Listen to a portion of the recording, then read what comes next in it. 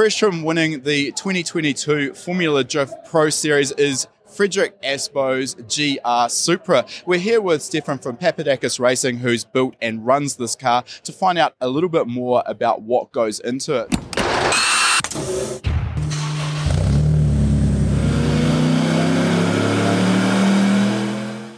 Welcome to High Performance Academy's Tuned In Field Report podcast series. In these special midweek episodes, we look back through our archives to find the best conversations we've had through years worth of attending the best automotive events across the globe. We've pulled the audio from these tech-filled interviews with some of the industry's most well-known figures and presented it in podcast format for you to enjoy as a quick hit of insider knowledge. So, Stefan, you're obviously, for a start, no stranger to drifting, the most successful team, I think, in Formula Drift history. Is that correct? That is, we've had a few wins. Now, we've talked to you before on our podcast in particular around the development of your four-cylinder engine that you're running in Ryan Turk's Corolla this year, and you've got a lot of experience with that. This time, you've built a bigger car, a Supra, with the original B58 engine. So I'm interested, at this point, the Supra is definitely not new, but when you first started getting involved, there wasn't a lot of aftermarket support for the B58. What made you decide to go down the path of being a pioneer with that platform rather than maybe converting to something conventional and understood like the older 2JZ? So we work with Toyota, and the GR Supra was their new product, and the B58 is the engine that came in it.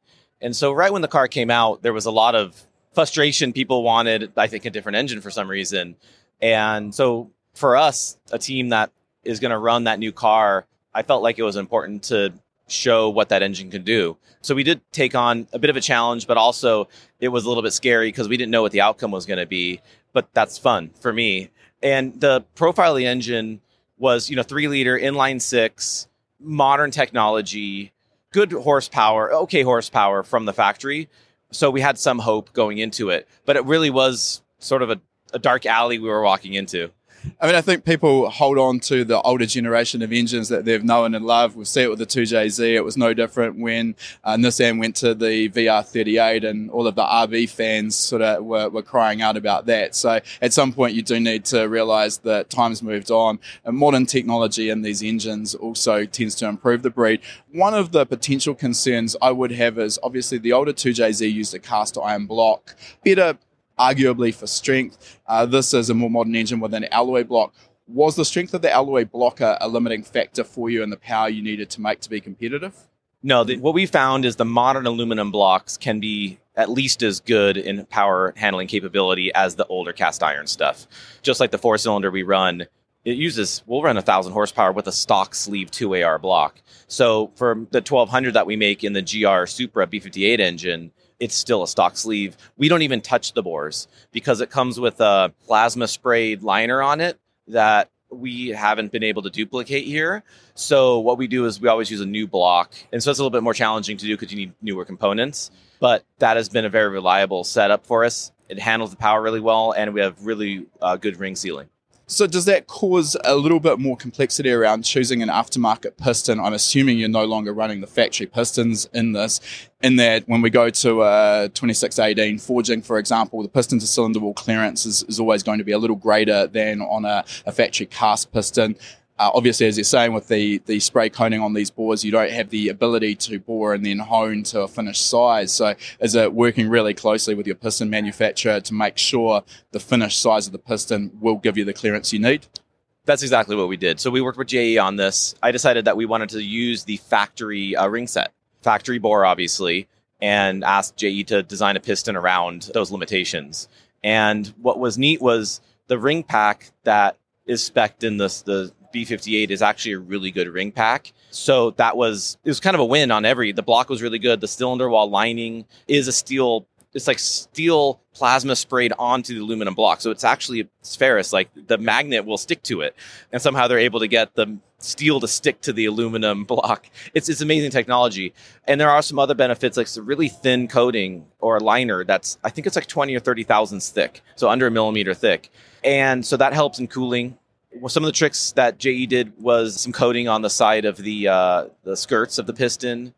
And it was pretty much a slam dunk right away. Even now, we're using the same general piston design and clearance that was originally developed. You're at 3.2 with this engine, and I mean, it's a 6-cylinder engine, reasonable capacity. So in terms of outright stress, making 1,200 horsepower, probably not overly great. In terms of making the power, the bottom end's really there to support that. It's really in the cylinder head and the turbocharger. The cylinder head first, were there any sort of restrictions or problems with that head that needed to be addressed to get that sort of flow out of it? I know that the earlier B58 heads had sort of a Siamese exhaust port. So talk to us about what goes on there. So the cylinder head that we originally used, had an integrated exhaust manifold. So it had only a 6-cylinder engine, but only 2 exhaust ports, and they were both quite small. And so that was really the limiting factor, especially with higher RPM. So we really needed to boost it a lot to get to the 1,000 horsepower mark. Once the 2021 Supras came out, they had a 6-port cylinder head, and it unlocked like 300 horsepower at like 7,500 RPM, 8,000 RPM. So everyone was pretty thankful when Toyota did that. Yeah, that was a big increase for especially high RPM. 3,000 RPM, it didn't make that much of a difference, but high RPM for sure.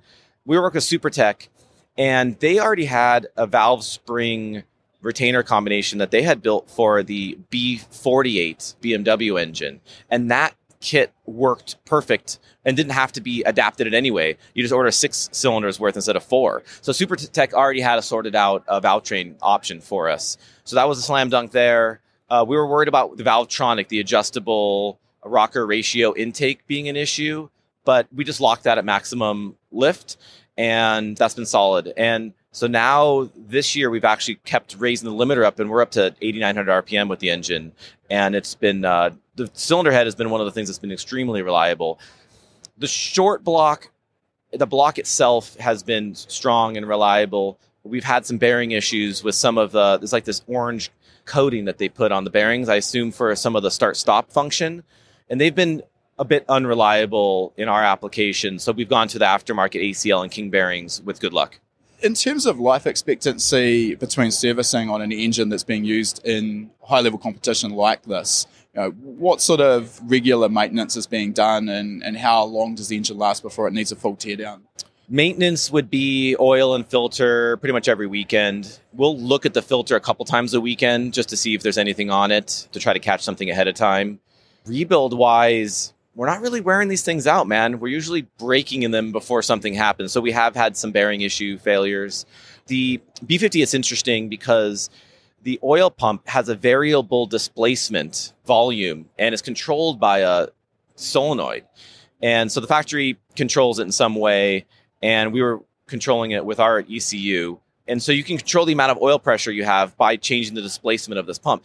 But it was inconsistent, and we weren't able to get it what we wanted to. And I think that may have led to some of the short block issues and the bearing issues that we've had. But since then, we just leave it unplugged, and it defaults to 90 PSI all of the time. So at idle, running the car, it's just always 90 PSI. So a little bit too much, maybe down low, but perfect when it's actually being run hard. Yeah, and that was my thought. But then I started thinking about too much in what aspect? Like, we don't really care about efficiency. Yeah. So if it's a little bit more parasitic loss, then that's okay. And since then, it's been very reliable. And what's interesting as well is we use the factory oil pan, the factory oil pump, pickup, all unmodified. And for all the stress and the RPM that we put at it, it does great. So it's pretty amazing design. Do you want to take your car knowledge game to the next level? Join us in the next free lesson at hpacademy.com/free and start developing your own skills today. I mean, I guess a lot of people would think that drifting doesn't actually result in high forces on the car around the particular judge section, but is that incorrect? Oh, yeah, I'd say it's probably one of the hardest loaded. These guys are sitting at the rev limiter at full power or just below the rev limiter at full power for like 10 seconds at a time. It's crazy. They're just going. It's like a tractor pull sort of setup. So it's really hard on components. It shows you any kind of weakness because you're not just hitting RPM and shifting. You're sitting there loaded at an RPM. So if you've got any kind of oil starvation issues, it's going to show because there's that certain amount of time it has to really cause an issue. Fuel starvation, all of these things. So we have to have all of the different systems really tight and figured out in order to have good reliability. I mean, on that point, a lot of people would, on face value, think just reaching to the top shelf and going with a dry sump system off the bat would be a guaranteed solution to any potential oiling problem. So interested to know why you persevered or tested out the factory system. Obviously found it worked. Yeah, so we had a limited amount of time, and we're developing an engine and a car and everything. So we had to pick our battles. And the hope is that I've always tried to keep it as simple as possible. And so looking at the oiling system and seeing that it was a remote pump, it's not crankshaft driven directly. It has a chain. It's slightly down geared, so it's a little bit slower than the crank. And in other applications, other engines, like in the Honda K motors and stuff like that, they're pretty reliable. So the hope was that at high RPM, this would also be reliable, and it turned out to be the case. I mean, if you don't need to go to the expense of a dry sump, then happy days. Moving on to the turbocharger, BorgWarner Turbo, what's the specific model of that? So we'll switch between the 9274 with a 10, I think it's 105 or something like 10 turbine housing. That's when we're using the 3-liter engine on the shorter tracks. And then when we go to like the big tracks, the big bank tracks, and we have like the 3.2-liter engine in there, we'll use the 9280 turbo. With, again, the 10, I think it's the 105. I forgot the internet will let us know if you're wrong. Yeah. And so, yeah, the BorgWarner EFR turbos have been great. We run a dual tile wastegate setup on it.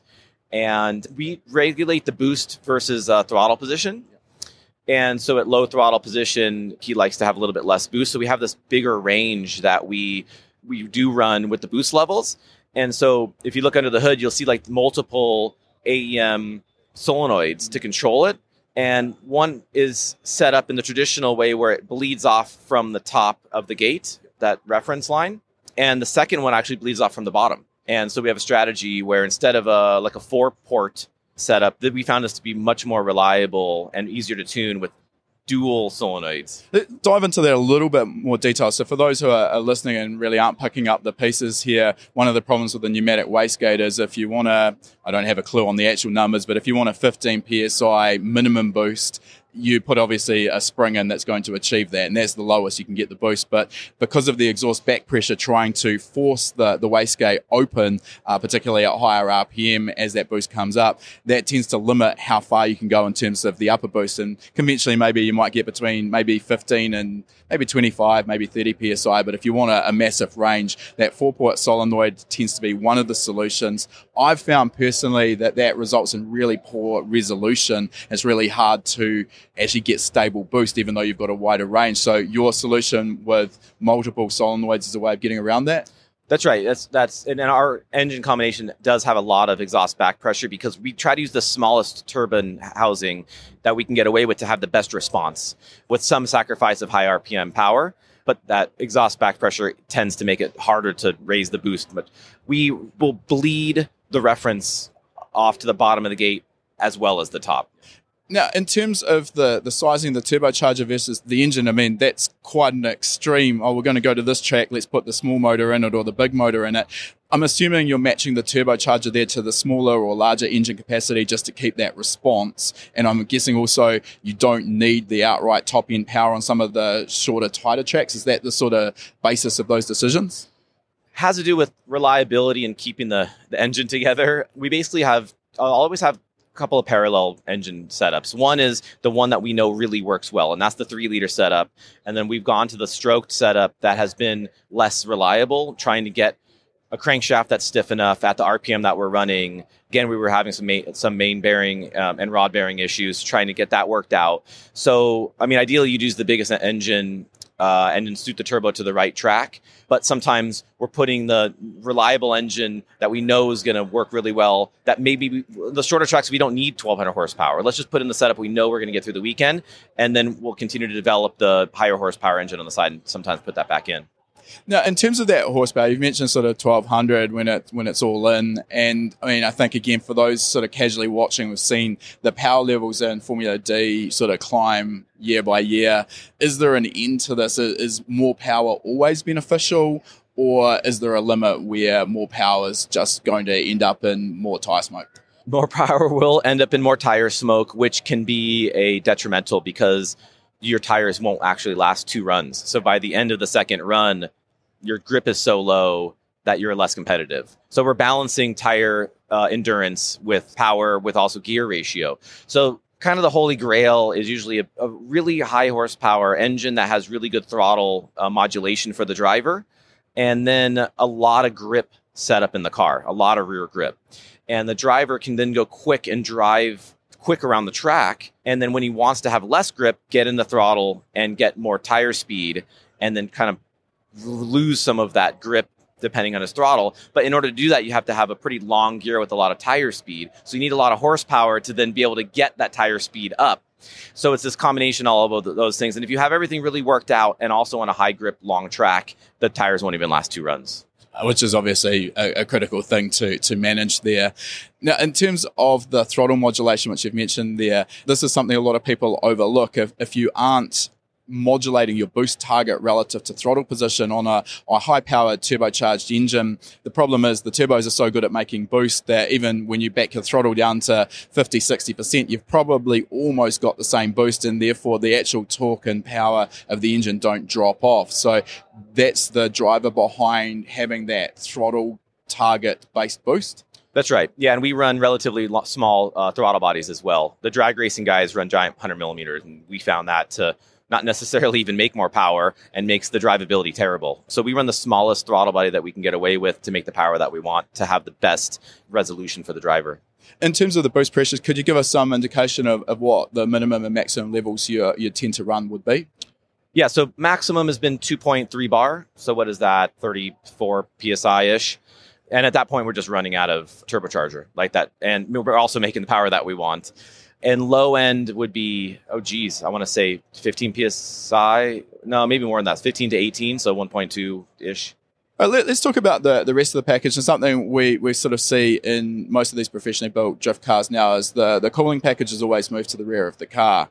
And can you give us a reason why that is? Is it sort of essential for packaging? Is it weight distribution or combination? So several. So one is we like to get parts that could be damaged out of the front of the car. So getting into a part of the car where if the car gets into somebody, you're not, leaking water and you're not damaged. So that's good. The more rear weight bias can help a bit to help more rear grip and more cooling system capacity, actually. We can put a larger radiator back there. There's extra fluid in the lines that go forward and backward to give a little bit more of a buffer for cooling. I mean, ultimately as well, these cars sort of spend a lot of time sideways, so airflow through the cooling system, is that a challenge as well, getting the airflow through? We need to have a good size inlet for it, but really it's all fan-based. So we run, I think we have 3 or 4 fans on this car, so a lot of fan power, and CSF does our radiators for us and spec'd out a core that was actually thin in cross-section and then large in surface area. And we found that to be the best for relatively low speed fan air versus 100 mile an hour plus on a racing track that we don't do. All right, look, Stefan, I know that you have other commitments today, so I want to respect your time. We'll finish off the interview there, but thank you for giving us a little bit more insight into the car, and we look forward to seeing what you come up with next season. Yeah, thanks for having me. If you enjoy this podcast, please feel free to leave us a review on whatever platform you've chosen to listen to it on. It goes a long way to helping us get the word out there. All these conversations and much more are also available in full on our High Performance Academy YouTube channel, so make sure you subscribe.